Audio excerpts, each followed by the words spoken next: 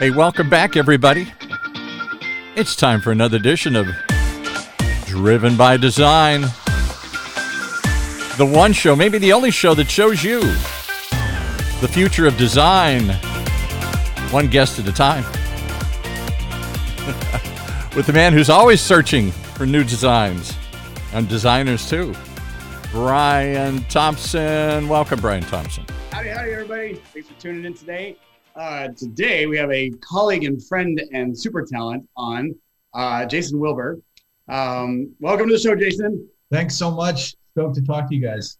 You too. I'll give a little background on what you do, and then I'll let you run with it. So Jason is a super talent, and he is the former head of Honda Advanced Styling, Advanced Design. So for those of us out there watching that wouldn't know exactly what advanced means, advanced it's the company's lighthouse. It's what keeps it looking forward. So his job would have been to create cars and visions for Honda that then will trickle down into the actual production vehicles. So it's kind of a dream job. And Jason has left Honda and has started an amazing watch company called Wilbur, which is his last name. So welcome to the show, Jason. I'll let you go ahead and take it away from there. I alluded, told a little bit about what you do, but if you could just kick off a bit about like advanced design, then we'll jump right into the watches. All right. Well, yeah, I mean, it's funny too, because people always ask, like, what does that really mean? What are these satellite studios? Because a lot of car studios, a lot of car companies have these type of advanced design studios, and they're these kind of like, like clandestine operations and skunk works types of things, and nobody ever really hears about what actually happens, because a lot of times they're generating ideas that frankly kind of stop internally, and they never really it's always hard to see, what the trickle down is in terms of what design and what actual products and what other things were created there that we can see on the street or that the consumer can buy or interact with. And a lot of times, if you're doing your job right as an advanced designer, 99% of that stuff won't see the light of day. Yeah. And of course people will say, well, why? Why can't we just have that? And it's really, our job in the industry is to imagine a future that's not technically feasible yet. Right. So that when we get there, we have something to guide us. And that's part of why we do that, right? Wouldn't you say?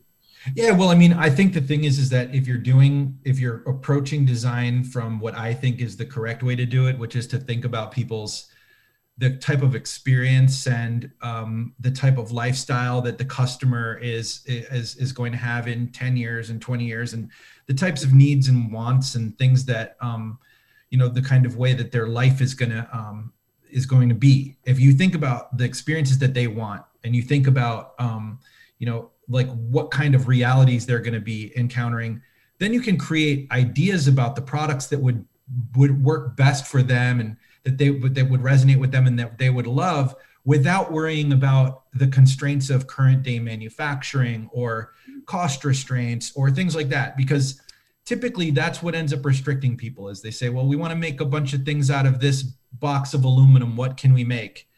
And that's a great thing if you're trying to manufacture certain things and you're trying to figure out ways to save cost. But you've already got most companies doing that already, or a majority of the corporations trying to focus on certain things like that. So this is really all about like, what's the dream? I always try to tell people, like, it doesn't have to be perfect. It just has to be awesome.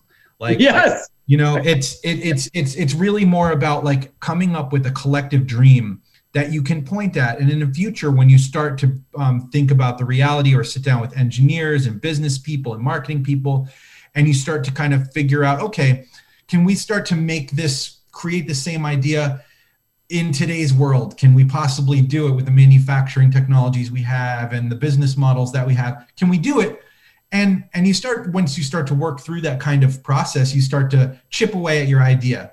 And sometimes frankly, it's not a bad thing, because it means that then you can say, all right, if we have this initial vision, as long as we start to kind of put some of these realities in here and put all the ingredients into the pot and it comes out tasting good, then that you've got an idea that's worth pursuing. And it doesn't mean that just because it's not the spaceship you envisioned, if some of the soul and some of the feasibility and some of the usability and some of the fun that's generated from that product, if even 10% of it ends up in the product from today, sometimes you've got a winner that way. So yeah.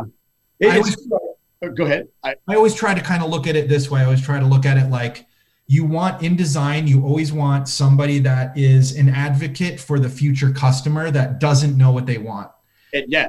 And the funny thing is when you get there, when you get to that future, that's always the trick. When you've been in the industry long enough where you finally get to that future that you were designing for. Right. I always say, as a former advanced designer myself at Nissan, I always think of that job as sort of like living in the future, looking back on the present as if it's the past. Right. Because because you're already living in that future. And then when you finally get there, that future feels old. And you always hear people say today, like, well, we're supposed to have flying cars today by now. And like, people always say like, well, how come we don't have, more of this? Is it because of the technology? How come we don't have more futuristic things on the road and things? And like, coming from over a decade of working in the corporate side of, or at least being exposed to the corporate side of the automotive industry, it's always funny when I tell people, I'm like, look, the technology is all there. Like all the technology is there. Yeah. We're not being restricted by technology, but we're being restricted by fear. Right. Oh, absolutely. Consumer ability to accept things, right? Yeah. That's very real right now when we talk about self-driving cars, which is all of what I work on now for smaller clients. Yeah. But the pushback I always get isn't the tech, it's the people's fear of what's that going to be like. Right. Until you get that. And I think that sometimes when you're trying to, sometimes it's good to kind of take like a little bit of like you have to think a little bit about the psychology when you're making crazy things, because it means, they're going to be polarizing. And I think what happens is that some people are very good at doing this, where you take something and you put it in a package that is familiar. So if you're going to introduce a new technology, you don't just put a new technology in something that's a spaceship so that now you're asking people to accept two things. You're asking them to accept like a crazy styling or a crazy design or something, and you're asking them to accept a new technology. It's part of the reason why so many people accepted Tesla, because that car looks like a 90s Mazda, but the technology is great. So what they did was they showed them something that they showed the general population something that was not, that didn't scare them, but it just happened to be electric. So now you start to allow people to kind of become comfortable with the technologies. And once you do that, then you can start kind of pushing and pulling in different directions, Yeah, and Elon was very smart to hire Franz von Holzhausen to lead that, because he had done such a good job with Mazda, making it feel emotional and accessible, and really, they're very sexy cars that he did in his tenure at Mazda, and he really just kind of evolved that for Tesla. If you look at, it's funny that you say that. I always see Mazda when I see Teslas, because it's the same designer, and that's one of those things that on the human scale, people don't really know that these cars come from people's heart and soul. It's what they love. And so that's what translates into the brand. I don't want to miss time to get into your watches, but I want to ask you one question about cars before we jump in there, because you did work in advance. What was your favorite project at Honda would people have seen it? Was it a show car? What was your, what's something that comes to mind as something from Honda that you just loved working on? Let's see. Well, I think one of the favorite things we worked on, which actually scared executives so much that we ended up making a little teeny quarter scale model of it in the end instead of a full scale one. Yeah. But it's funny because I look, some of my favorite projects are the ones that I had the most pushback on, and they're 15 years old, and now I see everybody. Oh my God, totally. Yes, that's my favorite. You're like, what were you doing that so long ago? Yeah. Like people are like, oh, how come you guys didn't do something like the Tesla truck? And I'm like, well, we kind of did about 15 years ago, like there's in like 1982 when they first invented like computer graphics. Yeah, that was a Tesla truck. yeah. Well, I mean, and the thing is Jason. Yeah, no, just I mean, I would say like one of the projects I did that I loved the most was this kind of skateboard platform, electric vehicle, off-road, kind of like almost little escape pod, I liked to call it. And I see it now, and I see it everywhere. And I mean, Brian, you've been involved in like the RV type projects and things like that. Yeah. Like you know, with this last crazy year where people are like, I could live in my doghouse, maybe, you know, I could work out of my tree house or like my sailboat or whatever, you know, like that type of project was something I was thinking about, you know, and our team was thinking about 15 years ago was why don't we add like something that's really what the automotive spirit really is about is freedom, right? So like, but let's do something modern and relevant in that way. And at the time, everybody said like, what are you talking about? This doesn't make any sense. But now I look at it and I'm like, wow, if we made this right now, it would be a hit, you know? Yeah, it's like the best case study for some of this stuff is a pandemic. It turns out people having to get home. Now, I want to give you time to get into your watches because I'm really excited for you and about them. So one of the things with this podcast that we are doing is talking about what people using this strange time that we've been in to grow things that they couldn't have. And I think, you know, you have the talent to envision brands and things that people haven't seen before, but to make them into something very real.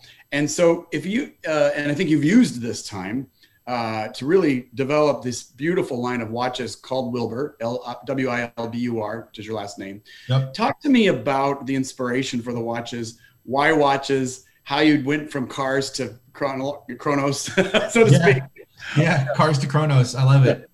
Yeah, you know, I mean, early on after I got out of Art Center, you know, I always knew that the corporate world was really not going to be a long-term thing for me. I'm an entrepreneur. I like to do things that are a little bit different.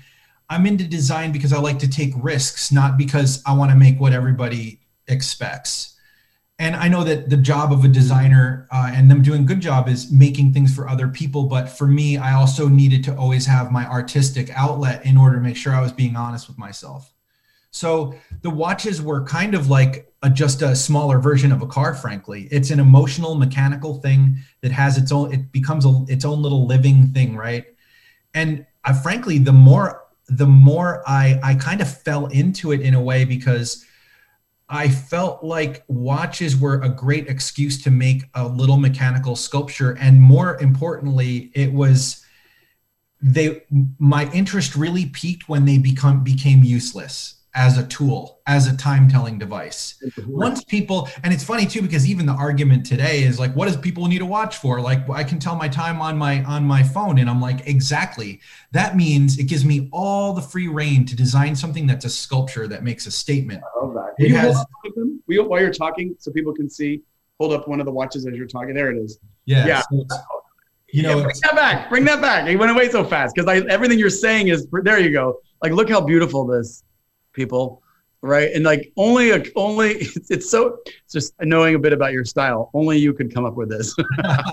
Well, you know, and of course, and it's something, and not everybody loves this. You know, there's purists like there are in automotive. There's purists in the watch world that tell me, oh, it's supposed to be a certain way, and you're supposed to do it like that, and why is it so expensive, and why is this, and it's wrong. And frankly, the truth is that like, I'd rather make something that's polarizing like that some people hate and a lot of people love than make something that everybody just likes, you know?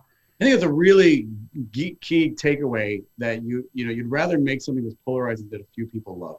That's such a passion project, but when you have the experience behind it and the talent, you really can do something quite unique. I find that in my art world, I'm always doing everything wrong according to how the whole art collector world is supposed to work.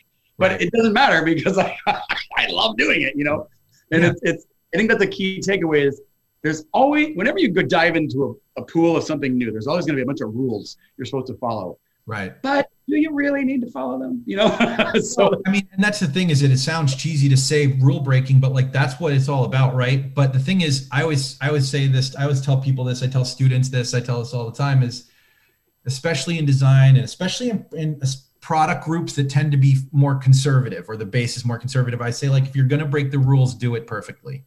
If you're going to break the rules, do it perfectly. Yeah. Like do them, like know what rules you're breaking, like learn all the rules so that when you break them, you know which ones they are and you're doing it for an obvious reason. And you're doing it and you know, it's happening. You know, you don't want to ever be surprised by somebody saying like, well, you know, I think it's supposed to be like that. And you can say, well, I know that. I know a lot of people think that, but this is you really have to know the rules you're breaking, as in car design, right? You know, cars are all proportion, right? So you have to understand the fundamental proportions in order to break that one thing to make it look unique. Right. But I don't want you to run out of time here to tell where people can find Wilbur watches, where they can find your work.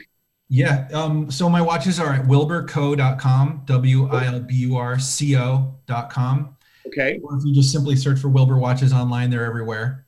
And are you on Instagram or any of the socials? I am. It's Jason Wilbur _official on Instagram. Excellent. Well, everybody needs to check a little bit. I know you're kind of running out of time, but I was going to say something that I think was really, really relevant to this time. Go for it. On this last year, because I think it's helpful to people that are trying to do unique things.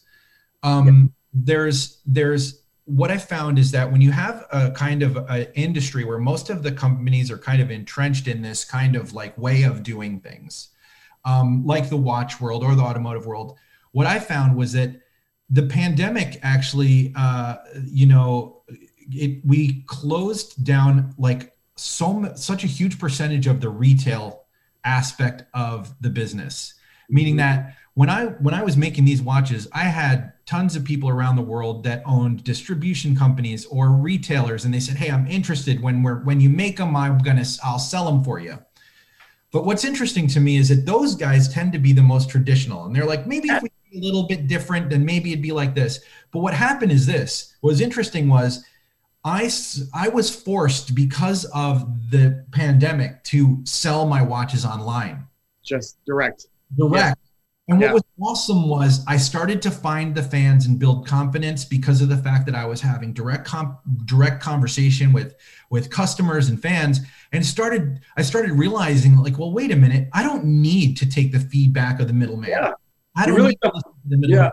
I don't need to share my margins with the middleman. I don't need to absorb their fears and have them try to change my product or my way of doing business. So what happened was that you start to create this team of people, a global fan base that really resonates with you, and then you skip the nonsense. So it's actually really interesting. So I feel like a lot of people that are doing unique types of products and things like this, I feel like they should really go for it, because the truth is that now there's the technology, selling online, doing these things to reach your customer base without having to go through all the like annoying things of having to deal with like a conservative industry.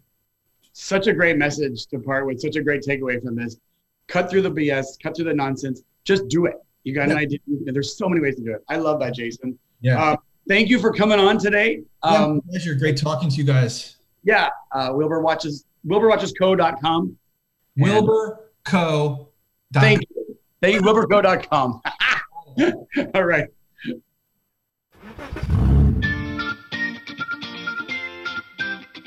There you have it, another episode of Driven by Design that's driven away. But don't fear, we got more coming your way. Right here in Orange County's only community radio station, OCTalkRadio.net.